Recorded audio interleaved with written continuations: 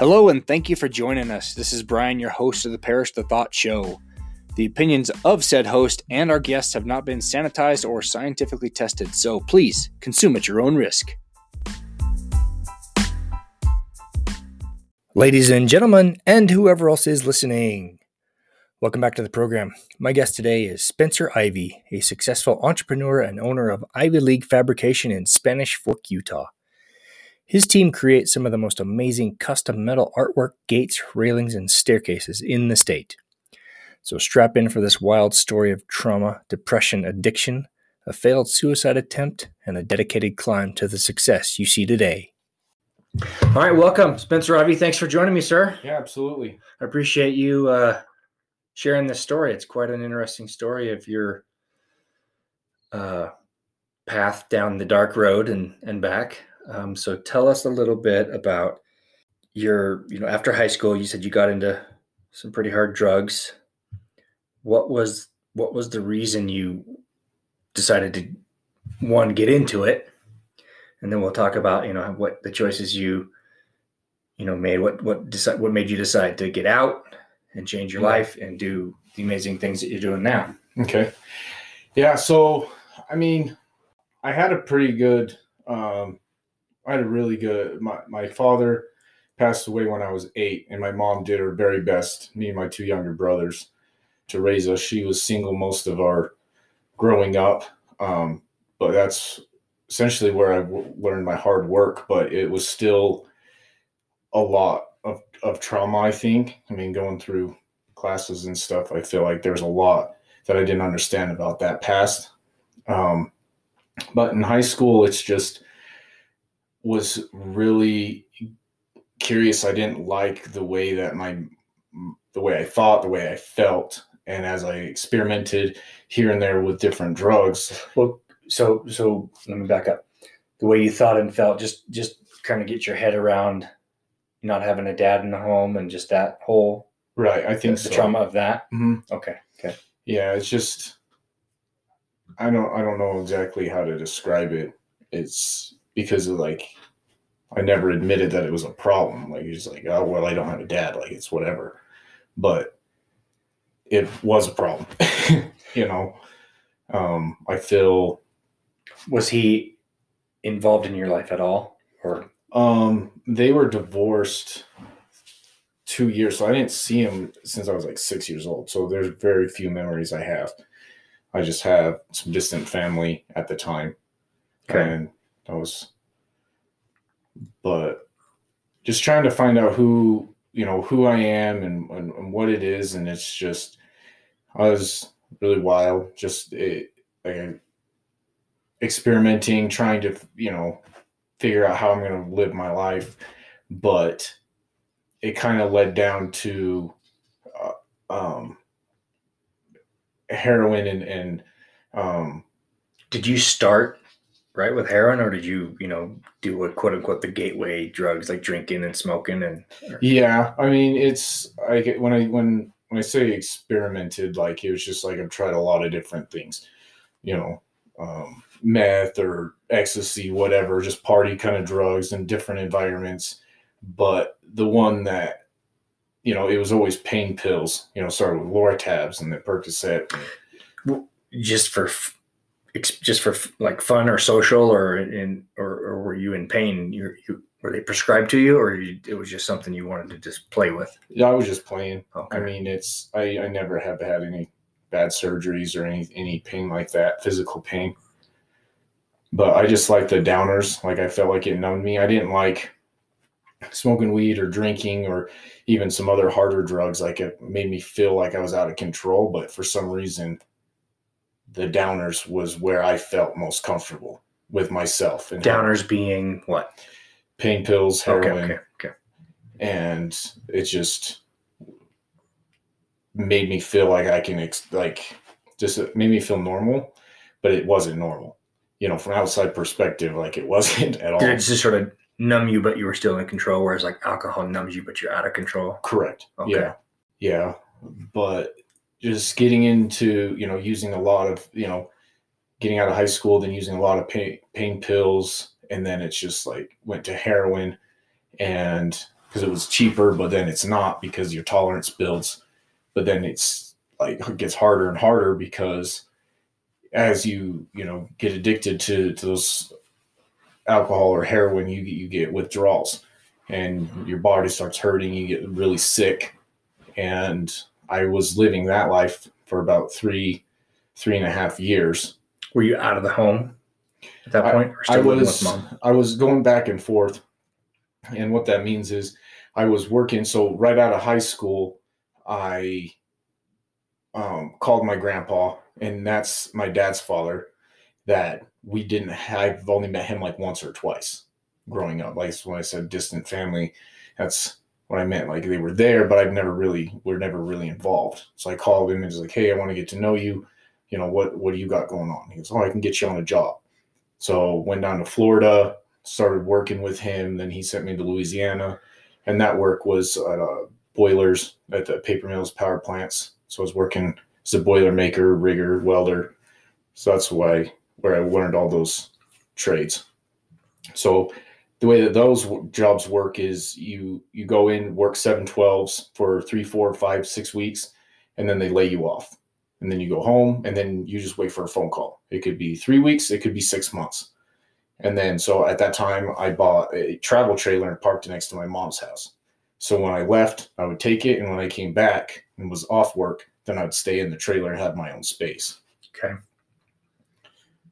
So just kind of going back and forth, but it's just got, my mom knew, it's just her intuition, but there's a time I pretty much came forward and told her that how much pain I was, or what I was going through, and like how I was feeling, and that I needed help. So I kind of reached out a little bit. Did she ever like reach out kind of knowing that you might be troubled by this, or was she just too much dealing with her own, just trying to survive with you three? Yeah, she was just trying to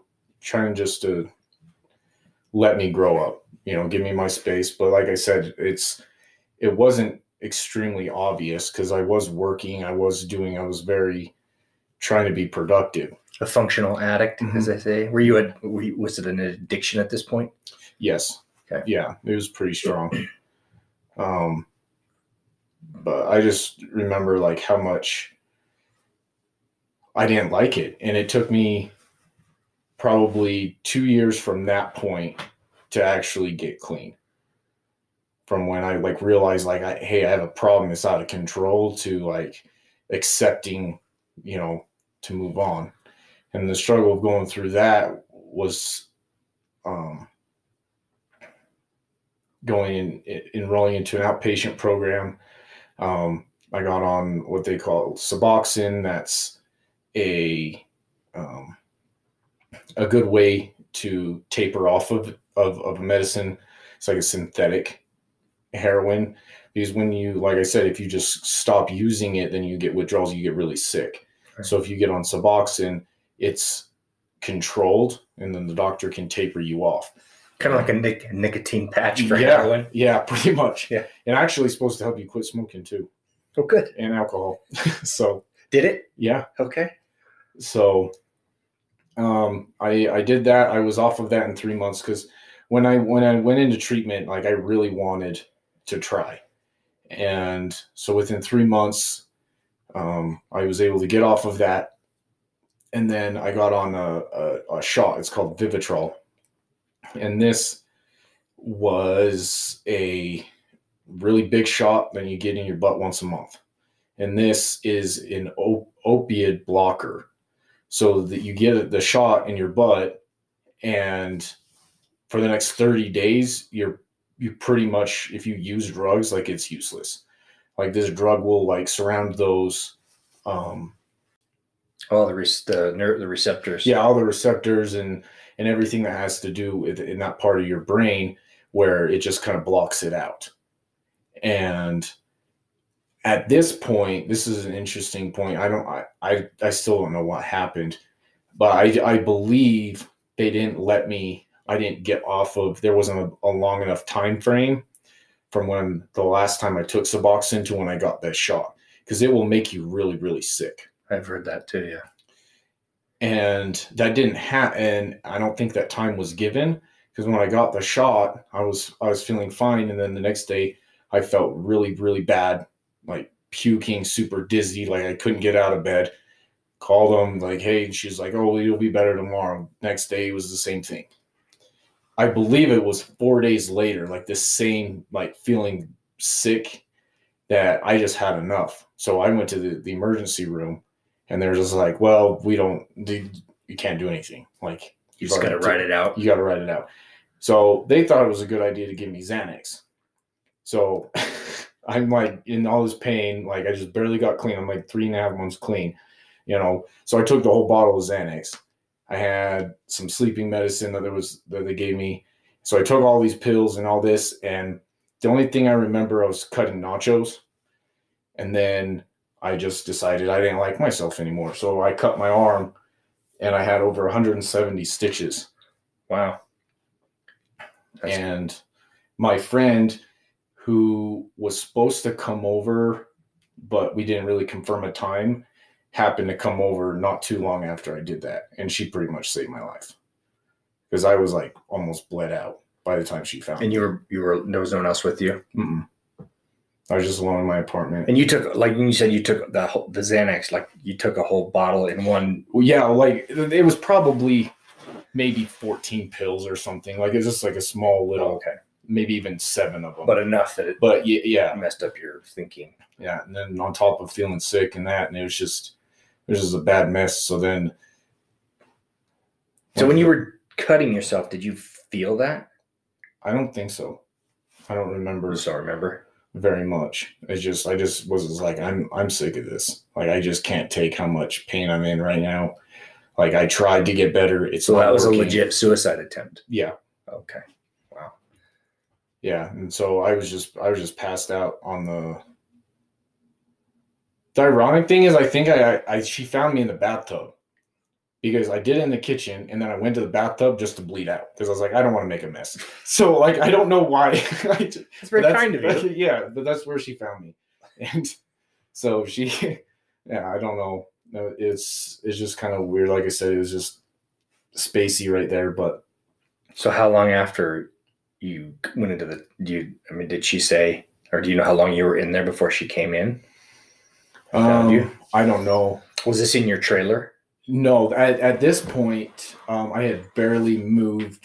I moved out, and I was working locally, so I had an apartment. Okay. I think I sold the trailer to get into that apartment is what happened, and I wanted to stay local because I wanted to get clean, right? Not bounce around. But once that happened, the doctor, and once you have an attempt like that, they put you in the medical center where they watch you. Oh, like an isolation, or not an isolation, but yeah, just like one of a 72-hour. Yeah, they kept me there for a week though. Okay. They wouldn't let me go. Look at you overachiever. Yeah. But I actually learned a lot there. And it was a very good experience. I learned, obviously that I didn't want to die, and I learned a lot of things. They had some classes, some groups, and it's just, I learned my favorite quote there, which talked about vulnerability, but that just kind of set it up to help me realize vulnerability is a strength, to put yourself out there, to try. Oh, it totally is. And that's not how I feel like it's been portrayed in society. Like, vulnerability is weak. Oh yeah, you're soft, and it's ridiculous. But it's not. It's the hardest thing to do. Mm-hmm. And coming out of that, I was pretty dedicated to sobriety. So that kind of went on. That was going good for about 6-7 months. And then I did have a relapse, and this was caused by it. The funny thing with relapse, everyone's like, oh, well, they just must have had a bad day. It's not. Yeah, like triggers or something. Yeah, it's not. can't speak for everyone, but from my experience, it didn't happen just over in one day. It was multiple things stacking up that made it seem like it was actually falling apart. Um, Friend relationships falling, ending. Like I had to lose a lot of friends, to get clean, and I had to. I think that by that point my lease was up, so I got out of the apartment, and there's a lot of things were being taken away from me that I wasn't realizing. So it felt like I was backtracking, but it was just things changing. And so, as far as getting clean, being stable and having that stability and support is like really important. So the friends that you lost, were they good friends or friends that you were in the drug community? Yeah. I had a very, very small circle. These are just friends that were just going through the same thing. I mean, we didn't even share the same drug of choice, if you will. It was just, they were struggling with theirs and mine. And it's hard to talk. I didn't like opening up and talking like that because I felt like it could be a trigger. I like to hide and be quiet and, try to work it out differently. But I did enjoy going to groups. I went to groups 2 times a week. I mean, every single time. My mom was, had my back the whole entire time. Between this time and that relapse, that would have been my 3rd DUI that I gotten with a metabolite. Metabolite is? So it's not alcohol, it's just in your system. Okay. So it could be prescription drugs. I mean, if you're not fit to drive, a cop's going to know that. Yeah. And then once they deem you unfit to drive, then they take you down to the station, do a drug test. Right. And that's where it showed positive for opiates. So I didn't have a license throughout all of that, but my mom was really, really helpful trying to get me to group and to do that. But that was the last straw. That DUI was the last straw because I was actually in her car. And how old were you at this point? I was 24. Okay. Yeah, I was about 24. No, my last one, I was 23. I was 23, and that was it for her. So she kind of. So you're kind of into this lifestyle about 5 years now. Mm-hmm. Okay. And so then I moved in with my grandma, which was just around the block, and she was just like, "I'd never give up on you," Mom had it though. Yeah, I burned her so many times. Like she did the best that she could. Looking back, like I don't know how she did it. I do, because being a parent, and now you're a parent as well. Mm-hmm. You would move heaven and earth to help your kids, even though they're making bad choices. You still would. Right. Moms more than dads. I think dads are like, whatever. There's a street. Yeah. Yeah, and so moved in with grandma. Then there's just from her support, and she's just, I don't know, she's the sweetest. But that's kind of when I was just like, hey, I can't lose anything else. So grandma was always there. I ended up getting a job. I went in for a welding job, and I did really well. And he goes, okay, you can start tomorrow. And then I was like, okay, I can start tomorrow, but I need you to do me a favor. He goes, why is that? I said, I need you to hire my brother too, because he has the car and the driver's license. And he goes, or what? I was like, or else I'm not going to work here. And I grabbed my stuff and walked away. He goes, okay, I'll do it. And I every single day busted my ass for that guy. Yeah. He gave me that chance, and he hired my brother, even though they didn't even need him. They just put him in the forklift to move all the steel beams around. So he was able to take me back and forth to work. And so like really trying really hard to, follow the law. I'm not supposed to drive. I'm trying to get out of trouble at this point. Yeah. Working super hard. And it's just trying to just get one thing accomplished. The first one was obviously stay out of jail. So quit breaking the law and doing dumb things.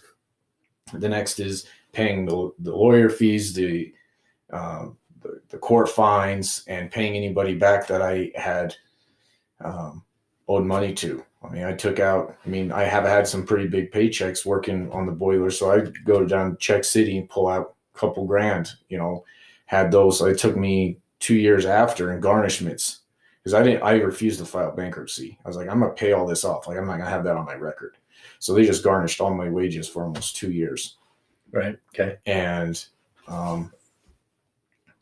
just one thing after the next. And I felt better and better after I accomplished every goal that I had. You have what they call personal responsibility. It's kind of a lost thing nowadays, but it sounds like you had it then and you still do. Yeah. It's rare, but it's good. Yeah. I mean, I had to, there wasn't anything else to do. I had already lost I've already felt like I hit rock bottom. There wasn't. And all you had was your integrity at that point. Yeah. Which wasn't very much because of where I was. I mean, I was just a druggie, but, and didn't have anything. I finished high school, but I passed my last test. So I actually didn't even get a diploma. So that was one of the goals that come a little bit after that. I went in and got my GED, and then immediately rolled into college to take some classes.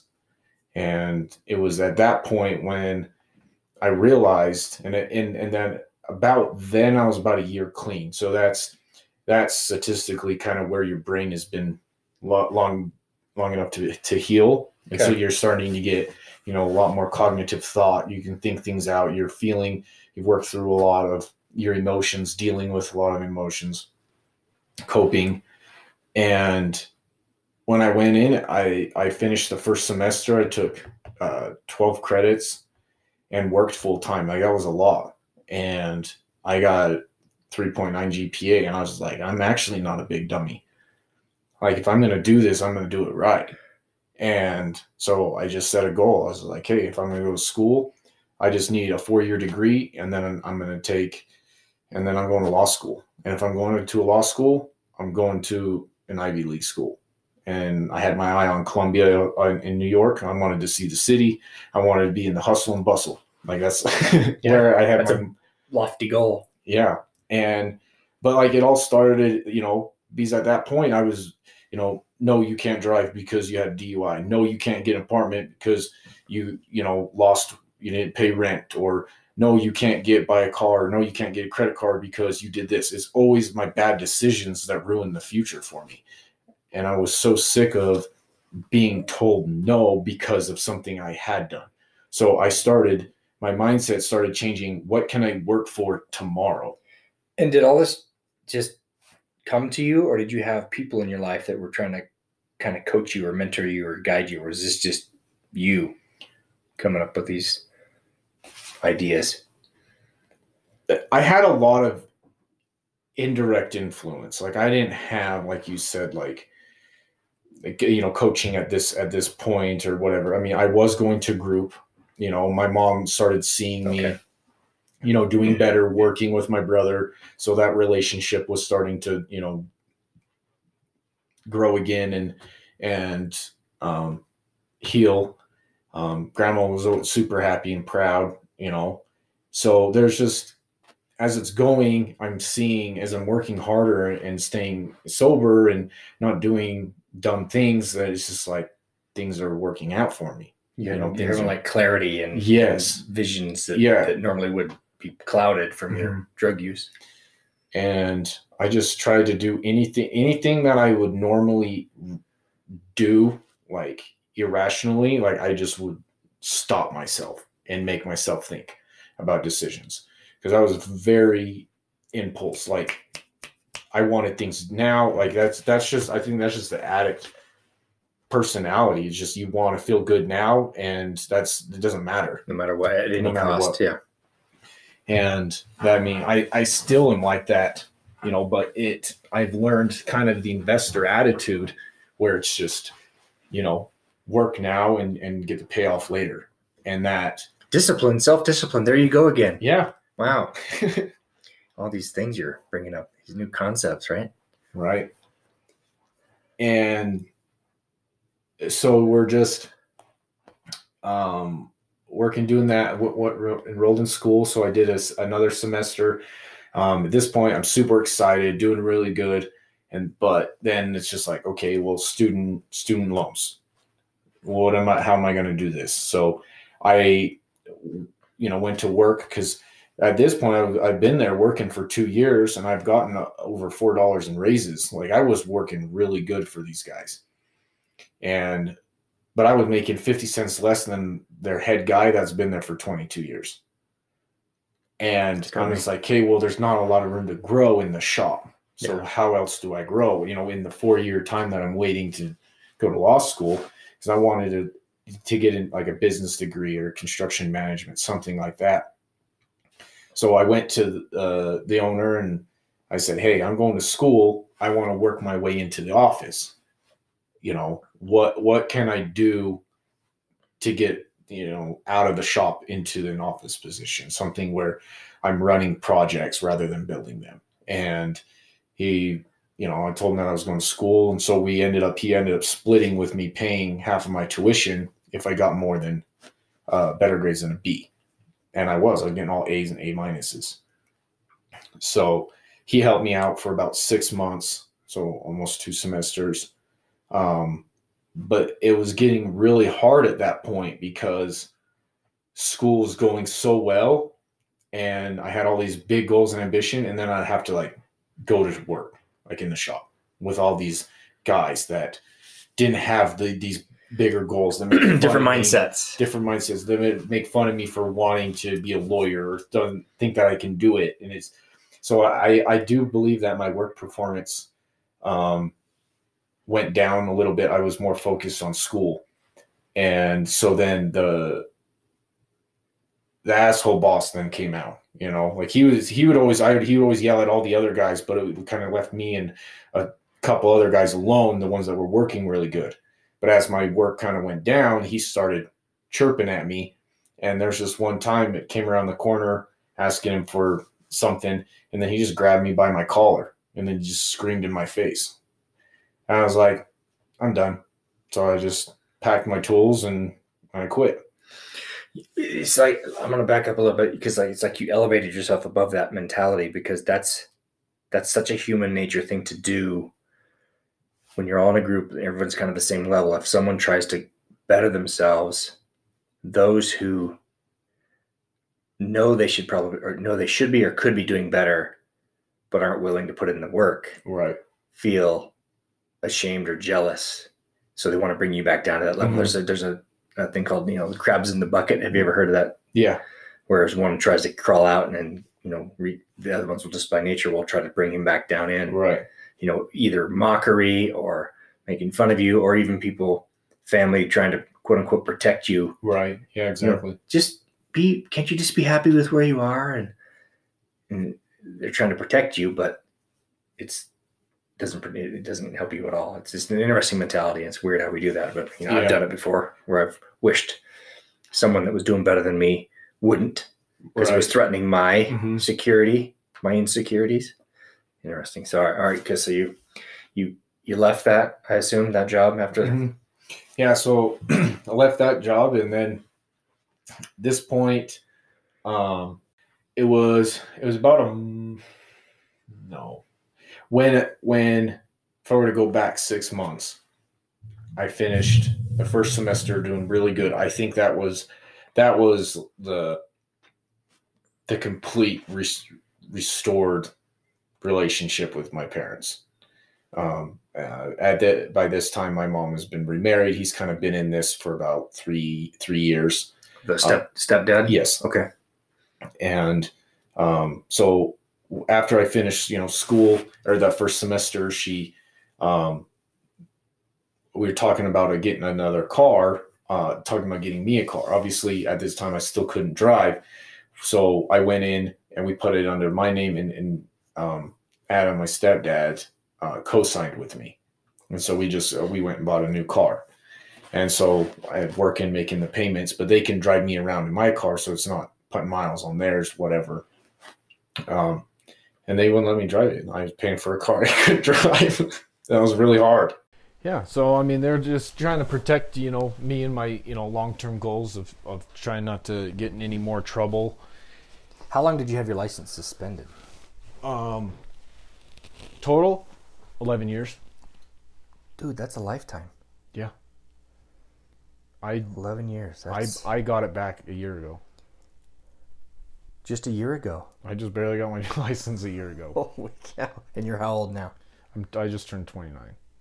Wow. Why? That seems really excessive. 11 years. Yeah. But it was the third time, though. Yeah. But it wasn't just those. Like, I mean, yes, you have the DUI, but anytime you get caught driving after that, the punishment's enhanced because it was from a DUI. Right. So anytime I'm pulled over, running a stop sign, not yielding, not using your blinker, anything, it could be.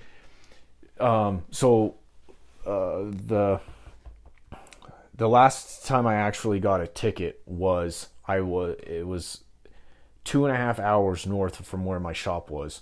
I had an employee at a house. It was 10:30 at night, and he knew that we were going to be working late because we were so far away. It was a special kind of night. I told my employee, I was like, "Hey, I'm gonna run down to Home Depot. I'm gonna go grab these things. You stay busy, buttoning up what we got to do." And I was driving my work truck back to went to Home Depot, and I was going back to the house. Cop pulled me over for no mud flaps, but I had mud flaps. He walked up and said, "I'm checking for DUIs, but I pulled you over for no mud flaps." And so I told him, I was like, "Well, this is the only thing I got," and I handed him my ID and showed him my, registration on a brand new truck. And commercial insurance. I pay over $1,200 a month in insurance. Like all these things. And then he's like, "No, you're not supposed to be driving. I'm going to tow your truck." I was like, "Dude, I literally have a 2-hour drive home. I got an employee out there." And he goes, "Well, I'm just going to go down the street, but here's your ticket." So he didn't tow my truck, but he did give me a ticket. So that's like kind of the overall thing with that. But they were just trying to protect me from getting those tickets, right? And every time you get pulled over, they add another year. It's not a couple months. Like if you get too many speeding tickets, or it's like, "Oh, well, 90 days. I was like, "I wish." Yeah, because how long have you had your business that you're now running? This is my 5th year. 5th year. So you've had 4 years of that, and you didn't have a license. Mm-hmm. That must be tough. It was. I mean, it's just every single.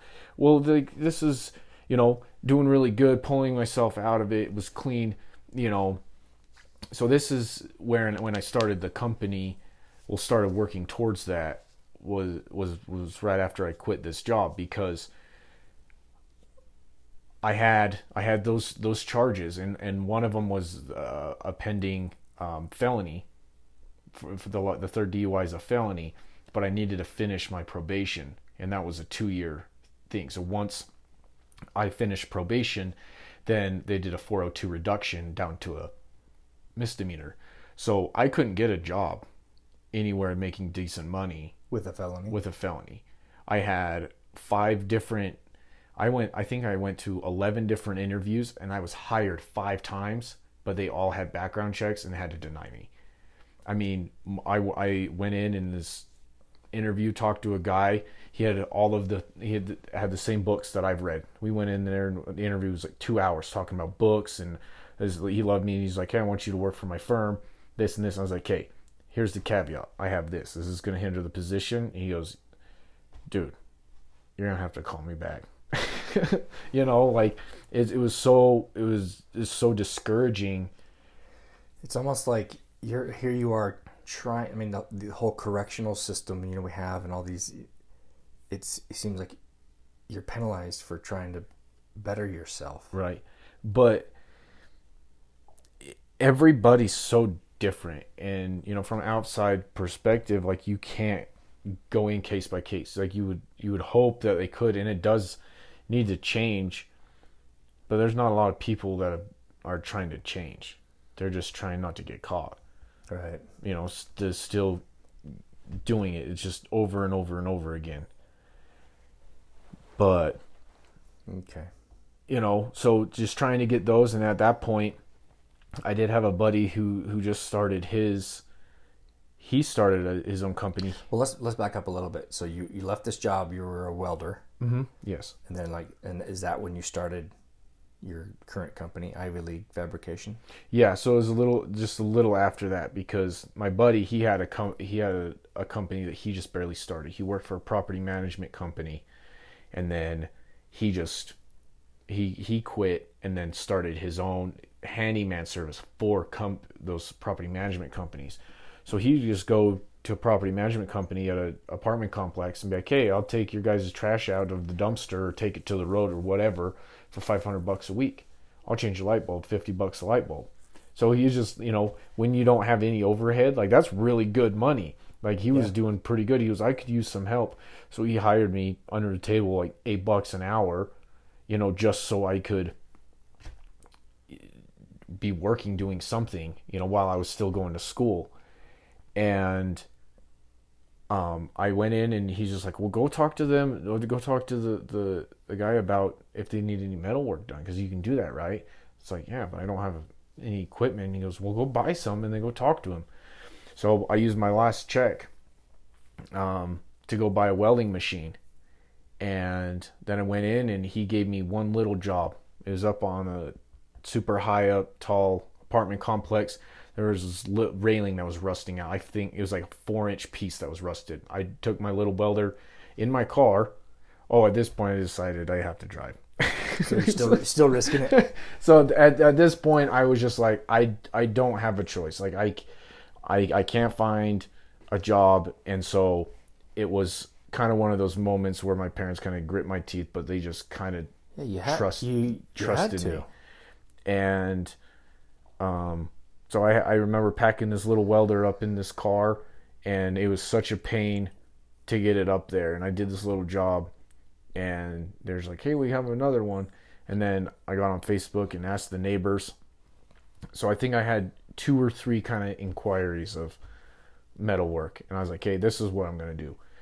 Went in, I was like, hey, I need a truck. That's what I need. So I took that car. It was a brand new car. And went in without my stepdad knowing. I traded it for a blue truck, 1500 Dodge Ram, and I was like, I don't even know how I'm gonna make these payments, like, because it's like twice as much as the car. But I was like, I'm gonna figure it out. Like, it's like the leap in the net will appear. Yeah, kind of a faith thing. Yeah, and it was right after that when I was having some problems in my math class, because I'm still going to school at this time, and I was waiting for the professor to get out of a class so I could talk to her about some homework. As I'm sitting there waiting, I'm looking, and I see a poster advertising Gary Vaynerchuk. Do you know who he is? Yes, I do. And he was coming to do like a little talk like he does at UVU at the college. So I was like, dude, I have to go to that. So I saw the time, and then I was like, hey, I'm going to be there. And I was a student, so they say show up at 8, show up at 10, you be there, you be ready. I had my backpack, notepad, like I was about to get it. But I didn't realize it was a 2-day thing, and he spoke last. But no one else was there. Like, there was like 5 people in this huge auditorium, because they didn't. This is when I realized people are full of themselves. They just want to hear, the big guys. But they didn't hear everyone leading up to it. Anyway, so the first 15 people that walked into that room, the people who sponsored it, was Entrepreneur Simplified. And they are a business consulting firm, pretty much. They help small businesses or big businesses learn to generate more revenue, to just solve problems, whatever. And there's like, okay, well, the first 15 people get to come do our 3-day course. And that was 10 hours a day. It was 30 hours to do. And I was like, oh, that's cool. Since I'm, starting to think about doing my own little thing, it would be cool to go to. So finished the, what are they called? The seminar. We finished convention or something like that. After we finished the seminar, it was like the following week I went to this other course, and it was like, it was no joke. Like they fed us breakfast, lunch, and dinner. Like it was 10 hours. When you went in there, took your shoes off and just brainstormed. Like they just crammed business down my throat. And it was really, I mean, in some ways it was a big, huge sales pitch, but it was super motivating to me. And it really like was vibing really well. And at the end of that meeting, they were just, okay, well, you can do it or you can't. But for a year-long services, 12 months of services is $27,000. Oh, well, it was coaching. And that's a really hefty fee. Yeah. And so I'm just like, I don't have anything else to lose. I literally don't. I live at my grandma's. Like I could lose the truck. But what is this? Like I don't know what else to do. So they were just like, okay, you have to come up with some sort of deposit and then we can let you make monthly payments. It's $2,000 a month. And I'm working for myself. That's motivation. With my, new truck payment, it was like $800. And I'm just like, okay, well, how do I get that? They said, well, you've been working with your bank with your new business. I was like, well, I don't even know if I had my bank account set up through my business. I just had a bank account. So I called them, and that was the first time I got a credit card. Oh, the first time after going through all of my problems, I had banks trust me again. Yeah. So I think they gave me $3,000 credit. Went, gave the deposit, signed the contract. I'm doing this. Every week we had phone meetings. Every month we had phone meetings. And then they had 2 other 3-day meetings that they did, programs. And it's just really put me in the mindset of starting business, maybe really start thinking about it. And so, coming up with the name, my last name's Ivy, spelt different than Ivy League school, but that's where kind of what I wanted to do. The lawyer, I wanted to go to Ivy League school. So I was talking to my cousin one night. He goes, "What did you do it?" I was like, "Just Ivy League fabrication. We just do, because I'm learning, like, you don't want to like limit yourself on what you do in the name, but you have to express like, what you do." I was like, just fabrication in general, just Ivy League. And it just stuck. Like that was like the first name I thought of, and I loved it. So it's awesome. So that's where that started. And then just working with, still like every little while, getting little fabrication jobs from these property management companies that my buddy's has good connections with. But most of the time right now during this point, I have to obviously make all these payments. So I was up there. I remember the one fall that it was the fall time. He asked me to come up and help him. We went to probably 6 different apartment complexes with a power washer, and we just blew out all of the rain gutters, cleaned them all out. I was like, I'm supposed to be doing metal fabrication. Like I'm supposed to be cool, not up here blowing out custodial work. Yeah.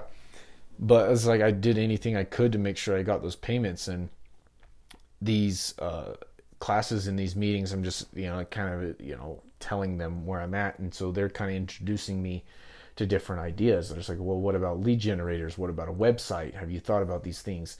And so started with the website and worked on that. I went to Wix and was just designed something.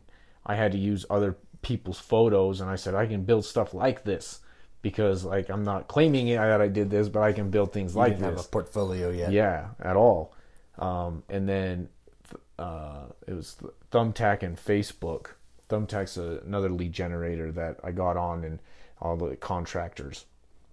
And then that's where it kind of took off. Like I got one job. I think I charged like $5,000 for it just because I had to price the material and some labor and this.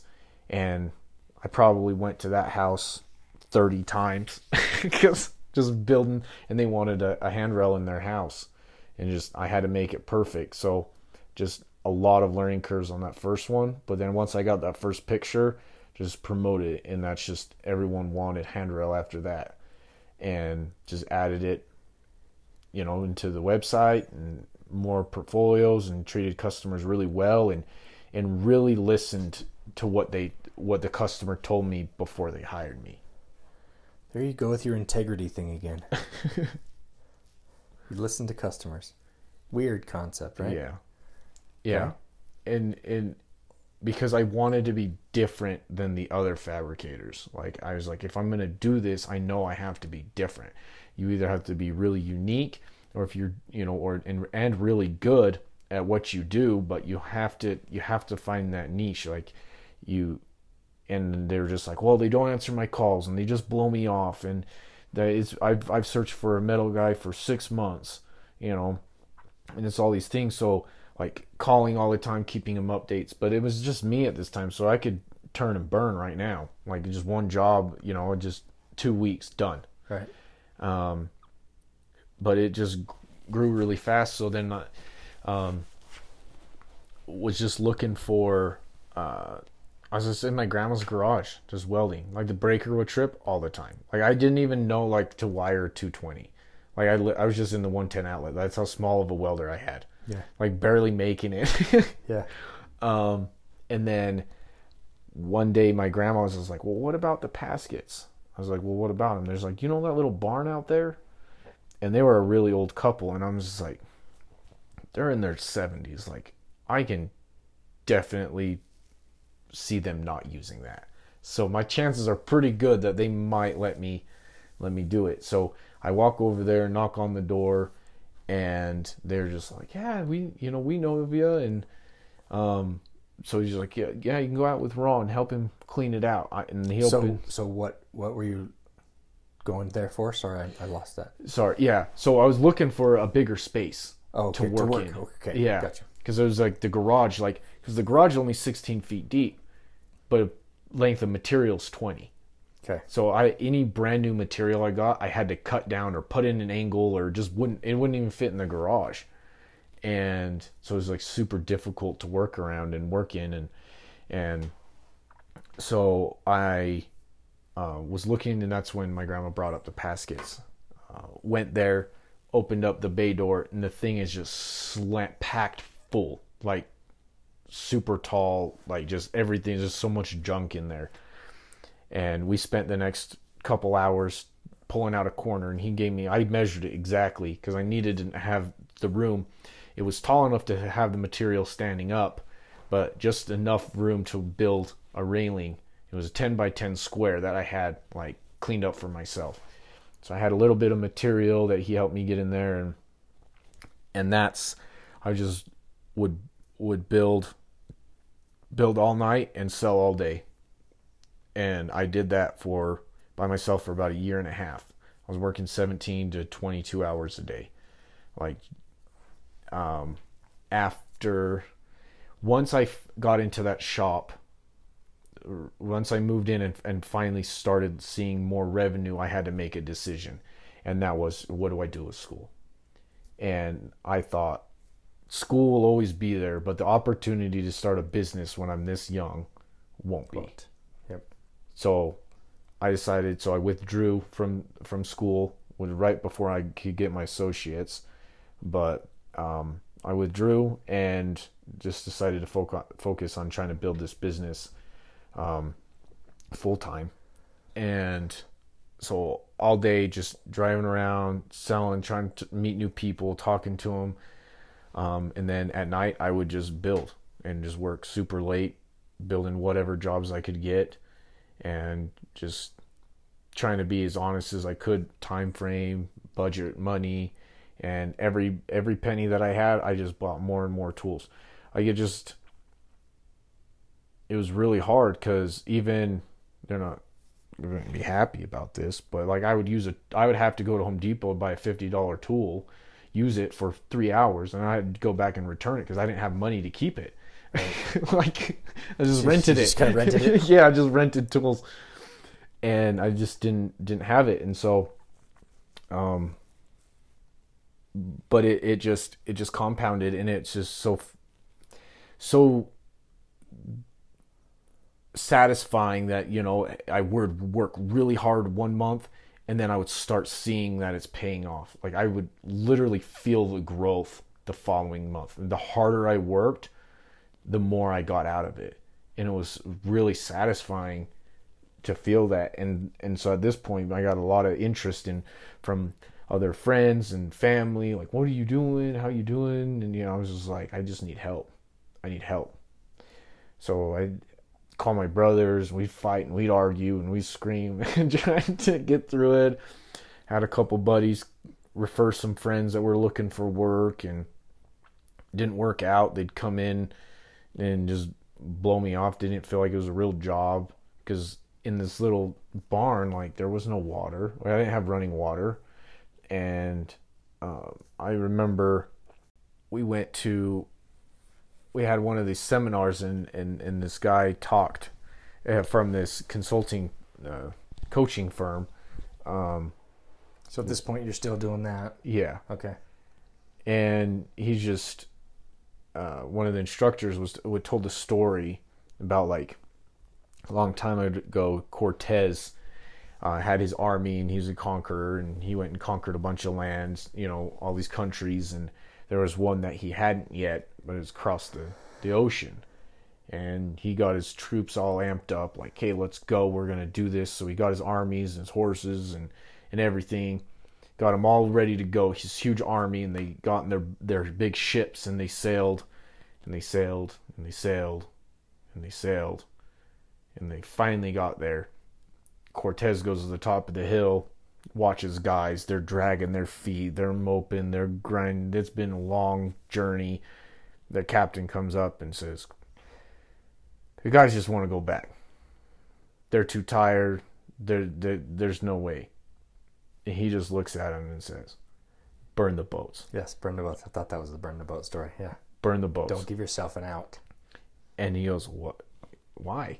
He goes, because we're going to take their boats back. And I told that story to my buddy and he quit his job. So he came and helped me. Yeah. Yeah. I was just like, dude, we have nothing else to lose. Just quit doing it. Because he's helping. He just was so like wanted to be there for me and wanted to be part of it. And that's, so he came in, so he stayed and we were working. And I think one of my brothers was working for me at a time, and I was looking for one more. And so I did, and then on Indeed I was looking for welders. And I had a bunch of guys come in and interview, and one guy quit his job, making way more money than I could afford to pay him, and he just kind of gave it a shot, and just like, I'm just gonna come work. Like, this is kind of cool. What you got going on? So I finally got some workers. So I went and I got online and I looked at Honey Bucket, the Porta John. Yes. So I had him deliver a Honey Bucket. I had a Honey Bucket at that shop for 2 years. Clean toilet. And then I went and bought like a little hand washing station that you could fill up with the hose and then you pump it like a kite. Oh yeah. Yeah. So I had that little hand. I did everything I could to make it as normal as possible. But these guys, like, at the time they really had my back, and they're just like, we're going to make this work. And so at that point I realized, like, I have to have employees. I have to treat them right. And having that good morale and that good work environment is like key to success for my company right now. And it's just grew and grew and grew, and just bought more and more equipment, went from 1 welder to 3 welders, and it's just nonstop growth for 2 solid years. And then they started doing more developing in that area, and the city was going to build this huge road right in front of the house. So I started looking around for some shops, and at this time I was just like really comfortable. I won't say that. I've never been comfortable, but I was very okay with not working so much.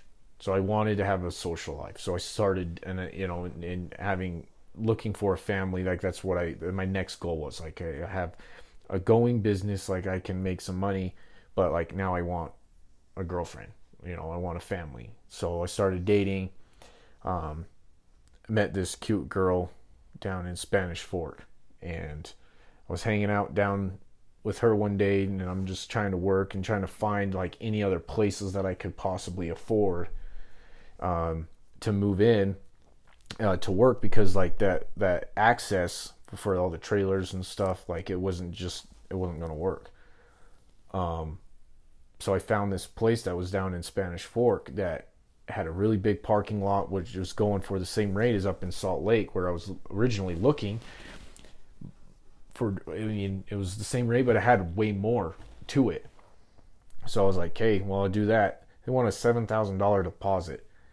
So I saved up like that next month, and I just, again, like that plays in my head almost all the time. Burn the boats.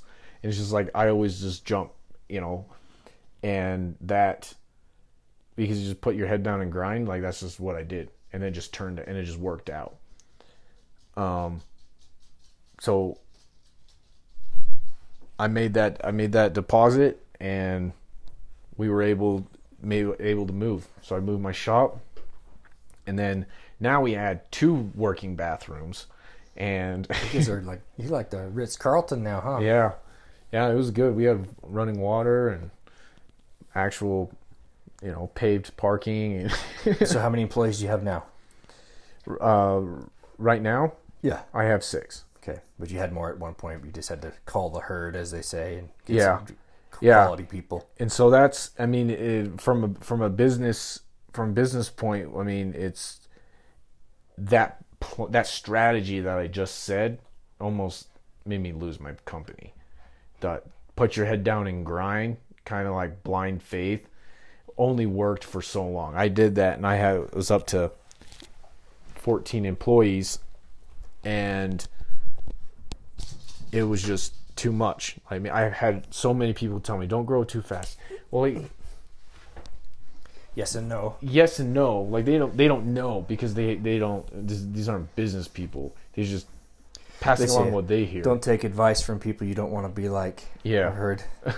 And so just trying to figure that out, and it's just so many mistakes were happening at this point. Super delayed, but like the market's booming. Like it's just always calls, and just everything that I did once, I just invested that quadruple. Like if Facebook was working, I spent more money on Facebook. If Google was working, spent more money on Google. If it's smart, you do it works. Right. And I didn't. It's never not. I mean, if X amount of dollars got me this, X more amount of dollars would get me that. And it's just the more I invested into it, the more my return.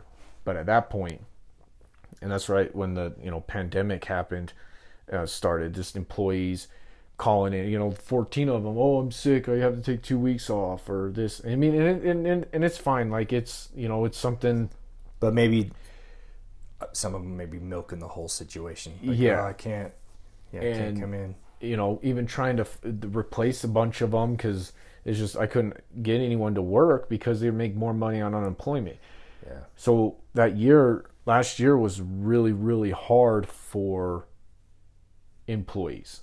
Like sales was odd, but it was the employees that almost drove me down.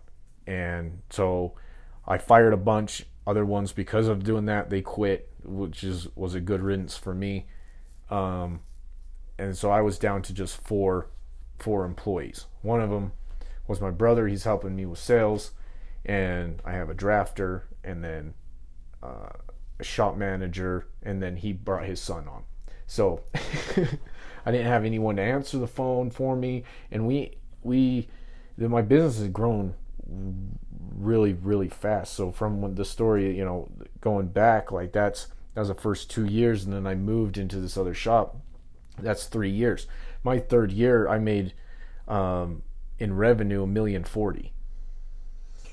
So from the high school druggie and then doing a welding job on a tiny little apartment railing to $1 million+ and then tell me about I know about your big project, your big project, the one down in Vegas. Oh yeah. So from your little railing on an apartment to what? Tell everybody what you're that big deal. That was a big deal. Yeah, that was an awesome project. So, I got introduced to a guy who worked for a big industrial company, and I just got a phone call one day. It's just like, "Hey man, you do ornamental iron, right?" And I was just like, "Yeah." He goes, "I might have a job for you." He goes, "Okay, what is it?" He goes, we need someone to modify the railings at the Hoover Dam." I was like, "All right, I'm down. Like, let's see some photos. Let's see some pictures. What's the idea?" And we battled this thing for like 8 months, like just going on. I thought there's no way. The biggest job I got at this point was probably maybe 20,000, 25,000. And like these numbers were over 70,000 that I was looking at for just how for much modification. Railing. Yeah. And I was like, there's no way I'm going to get this job. Like, it's just whatever. And then one day I got the email. They said, "Okay, here's your contract. It's approved. You have 45 days to complete it." I was like, whoop. Guess we're going to Vegas. Going to Vegas. So, yeah, their ultimate goal was to not. I mean, they had to keep, because it's a historical landmark. They have to keep it the same, as close as possible. So we designed a way to make the railing go from 36 inches to 48 inches and keeping that same design. So bringing it up to code, but keeping the same authentic look. Yeah, which is correct. Which is funny because OSHA, the government doesn't have to follow OSHA. So I don't know why they wanted to bring it to code. They just... Because OSHA is the government. Yeah, like they just, whatever. But I mean, it was really fun to go down there a couple times, meet those guys, go on the tour, and then we were able to successfully complete the job. And the hardest part about it was there was no tolerance. Like, there was no leniency. Like, it was their way, and there wasn't a highway. It was their way. Like, you're you're gonna do it. And they were not going to stop the day tours, so we had to work nights. And the thing with the nights is that we had to obviously, when we took the railing down, we had to tie off. So there's a bunch of rigging, the way that we did that, all the tools. So when we were working, it had to be put back before the end of the shift, all back together. So nothing happened all night. It was just like hard because it's such a long railing. It's like 144 feet on each side, on the Nevada and Arizona side. They're identical. They're just screened differently. If you go on the tour, you're only going to be on the Nevada side. But yeah, I mean, it was definitely an experience. Is that your biggest job? No. But is that a signature job or something, or is that kind of pale in comparison now to some of the other things you're doing for people? It is something that is always gonna be like a good thing to have experience for. Like, you can't, like, how can you not say like you've worked in the Hoover Dam? You know, like, it's, government contract, like, etc. Like, it's just, you're doing something right if they're gonna let you come touch their stuff. And it's just like the other day we were just got a bid. Stefan, he went up and did a bid at Deer Valley at one of their ski lodges, and they're doing this huge remodel. Came back, we priced it out. It was $198,000 that we bid, and we're just like, okay, again, we don't know like how we're gonna get this job. We call him back a week later, and he goes, okay, well, you were highly referred, but we're kind of concerned that you guys might not be able to handle this much work. All Stefan does, dude, we've worked at the Hoover Dam. He goes, okay, well, Tuesday's our next meeting, so come on. So like we have that coming up. Nice. But I mean, it was a really good experience. and it was fun thinking about it, but it was hard because it was so demanding in a time. Like we completed it in 3 weeks, but it was a lot of hours, like, because we still had a lot of jobs lined up before, because like I said, they randomly just was, oh, you have 45 days to complete this, and we still had a lot of prep work to do it. So we got to the point where we were trying to work and do all these other projects, and then leading up to the day that we committed to show up for our first night shift, we worked 22 hours straight in the shop getting everything prepped ready, and then we drove down to Vegas. I had one of my employees sleeping in the parking lot while we were working, finishing everything so he could drive us down there. We drove down there, took a 3-hour nap, and then worked 12-hour shift. Wow. We drank a lot of Red Bull. Yeah. But Well, you've come a long way. yeah, That's quite a story, but the pattern I see is you had that determination even when you were in the drug days. yeah. That's kind of always been there with you, hasn't it? Yes, I think it has. It just was kind of used. I mean, because that's the other thing is I'd always look back and be like, how did I ever afford this? But if I wanted something, and school really helped me realize that if I want something, like me personally, I figured out like I can do it. I can do. The question anything. is not I can't afford it. It's how can I afford it? Yeah, is a better mentality. And I literally just put my mind to something, and I just work hard at it, until I get it. Like I can't, like I don't, and everyone's just like, well, isn't it stressful? Like, Of course it's stressful. yeah, of course, but I don't look at it like that. I don't ever go home to that beautiful girl, that I met in Spanish Fork Who's now your wife? Now my wife. Very good. And I don't come home to her and be like, oh, I'm so stressed. Like, yeah, it's overwhelming. I don't like the word stress. I feel like it's just a mindset of the way that it's portrayed is just like admitting like it's too much. And I asked for this. Like, I asked for a lot of pressure. I asked for the stress. Well, stress is always, more often than not, it's looked at as a negative on your life. Right. But you think about, to use the cliche example of weightlifting or working out, that's stress. Right. That does good for you. Mm-hmm. Resistance and stress. Yeah. It's okay. It makes you change things. Yeah. Yeah. And it's because it's not comfortable. That's right. And from that quote, it was just, about vulnerability. And what is the quote again?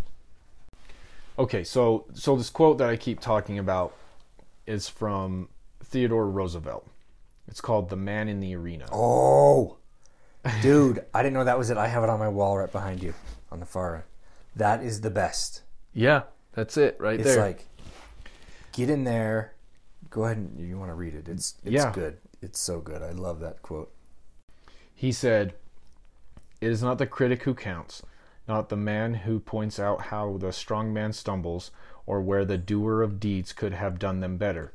The credit belongs to the man who is actually in the arena, whose face is marred by dust and sweat and blood, who strives valiantly, who errs, who comes short again and again, because there is no effort without error and shortcoming.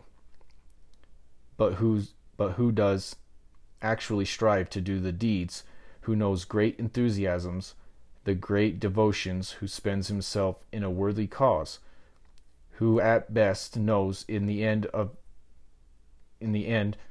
the triumph of high achievement, and who the worst, if he fails, at least fails while daring greatly, so that his place shall never be with those cold and timid souls who neither know victory nor defeat." Dude, we could wrap it up right there. That is the best quote, just because it's like, and Gary Vaynerchuk, you say, one of his quotes is like, just try shit. Right. Just try stuff. Don't worry about what anybody thinks or if it's going to be perfect. Just try stuff. I mean, that is the best, because it's like, you'll never know unless you do it. Right. Unless you try it. And people around you are going to, like the people you were at when you were working at that place, and they're making fun of you for going to school and trying to better yourself. Right. So what? Look what you did. You've now bettered yourself, and you know, that's. Yeah, I've actually called those guys probably about 30 times each. They won't work for me.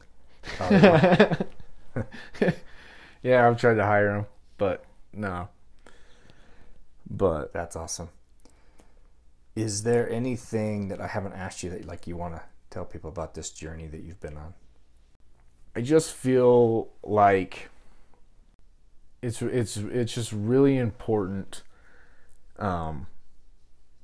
to just do what you love, like, and to not ever submit and be controlled by things. Like for me specifically, like I said, I mean, like we talked, like it was drugs. But if it's a bad job, if you don't like something, change it. You have the power to change. Like you have the power to change it. And if you just, you know, and then this is you just gotta make that jump. You gotta burn the boats. Like you just have to make it happen.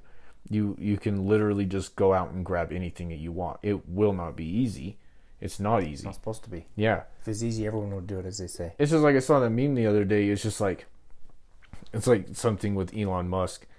It's just, he's just like, it's hard being broke. It's hard being rich. Pick what hard you want. Pick which hard you want. You know, I mean, it is. It's seriously, it was hard doing drugs, but it's also hard being in business. But it's just so much more satisfying, and you know, there's a lot. You've got a lot more zeros on the end of your hard. Yeah, there is. And I'll take that any day. Yeah. So you just gotta. Hard is okay. It makes us better. Yeah. We don't want to be soft. Right. You know? Yeah, and you know, other things is just, you know, going through this kind of, you know, journey, I've learned that I had to humble myself, like, a lot. Like, I had to. I mean, when I started the company, like, if you could imagine the place that I was in with depression, and like I didn't even like myself, so how am I going to show up at someone's house and ask them for money? Like, I don't even like me. Like, how am I supposed? I literally hid behind my company, and I still do. Like I'm just not, you know, I always put that in front, like that's just Ivy League, you know. But you just have to humble yourself, and just sometimes have to take the licks and just put it in and drive. I got guys on social media, on Instagram, I have a lot of followers from other fab shops, and they always ask for advice, and that's just always it. Just never give up. If you don't like something, obviously change it, you know, but giving up's not the answer. Completely quitting is not the answer. Changing, adapting, and evolving, you know, is part of the journey. Or quitting the wrong things is okay. Right. Yeah. But yeah, make your path. It's up to you. Yeah. Perfect, man. That's an awesome story. Thank you so much for coming in and sharing it. That's it's quite a story. Yeah, no problem. I appreciate this. You know, I appreciate you sharing it. That's you know, it's being vulnerable again, sharing. Not many people like to highlight their failings and flaws, but right, it makes us all real. Absolutely. That's the common denominator. So thank you so much, man. I appreciate it.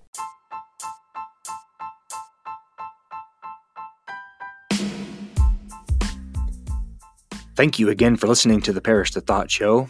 We would love your comments and feedback on our website at briankeithparish.com/feedback. If you love or hate what you hear, please give us a rating on whatever platform you find us. You're still here? Click on the next episode for more from the Parish the Thought Show.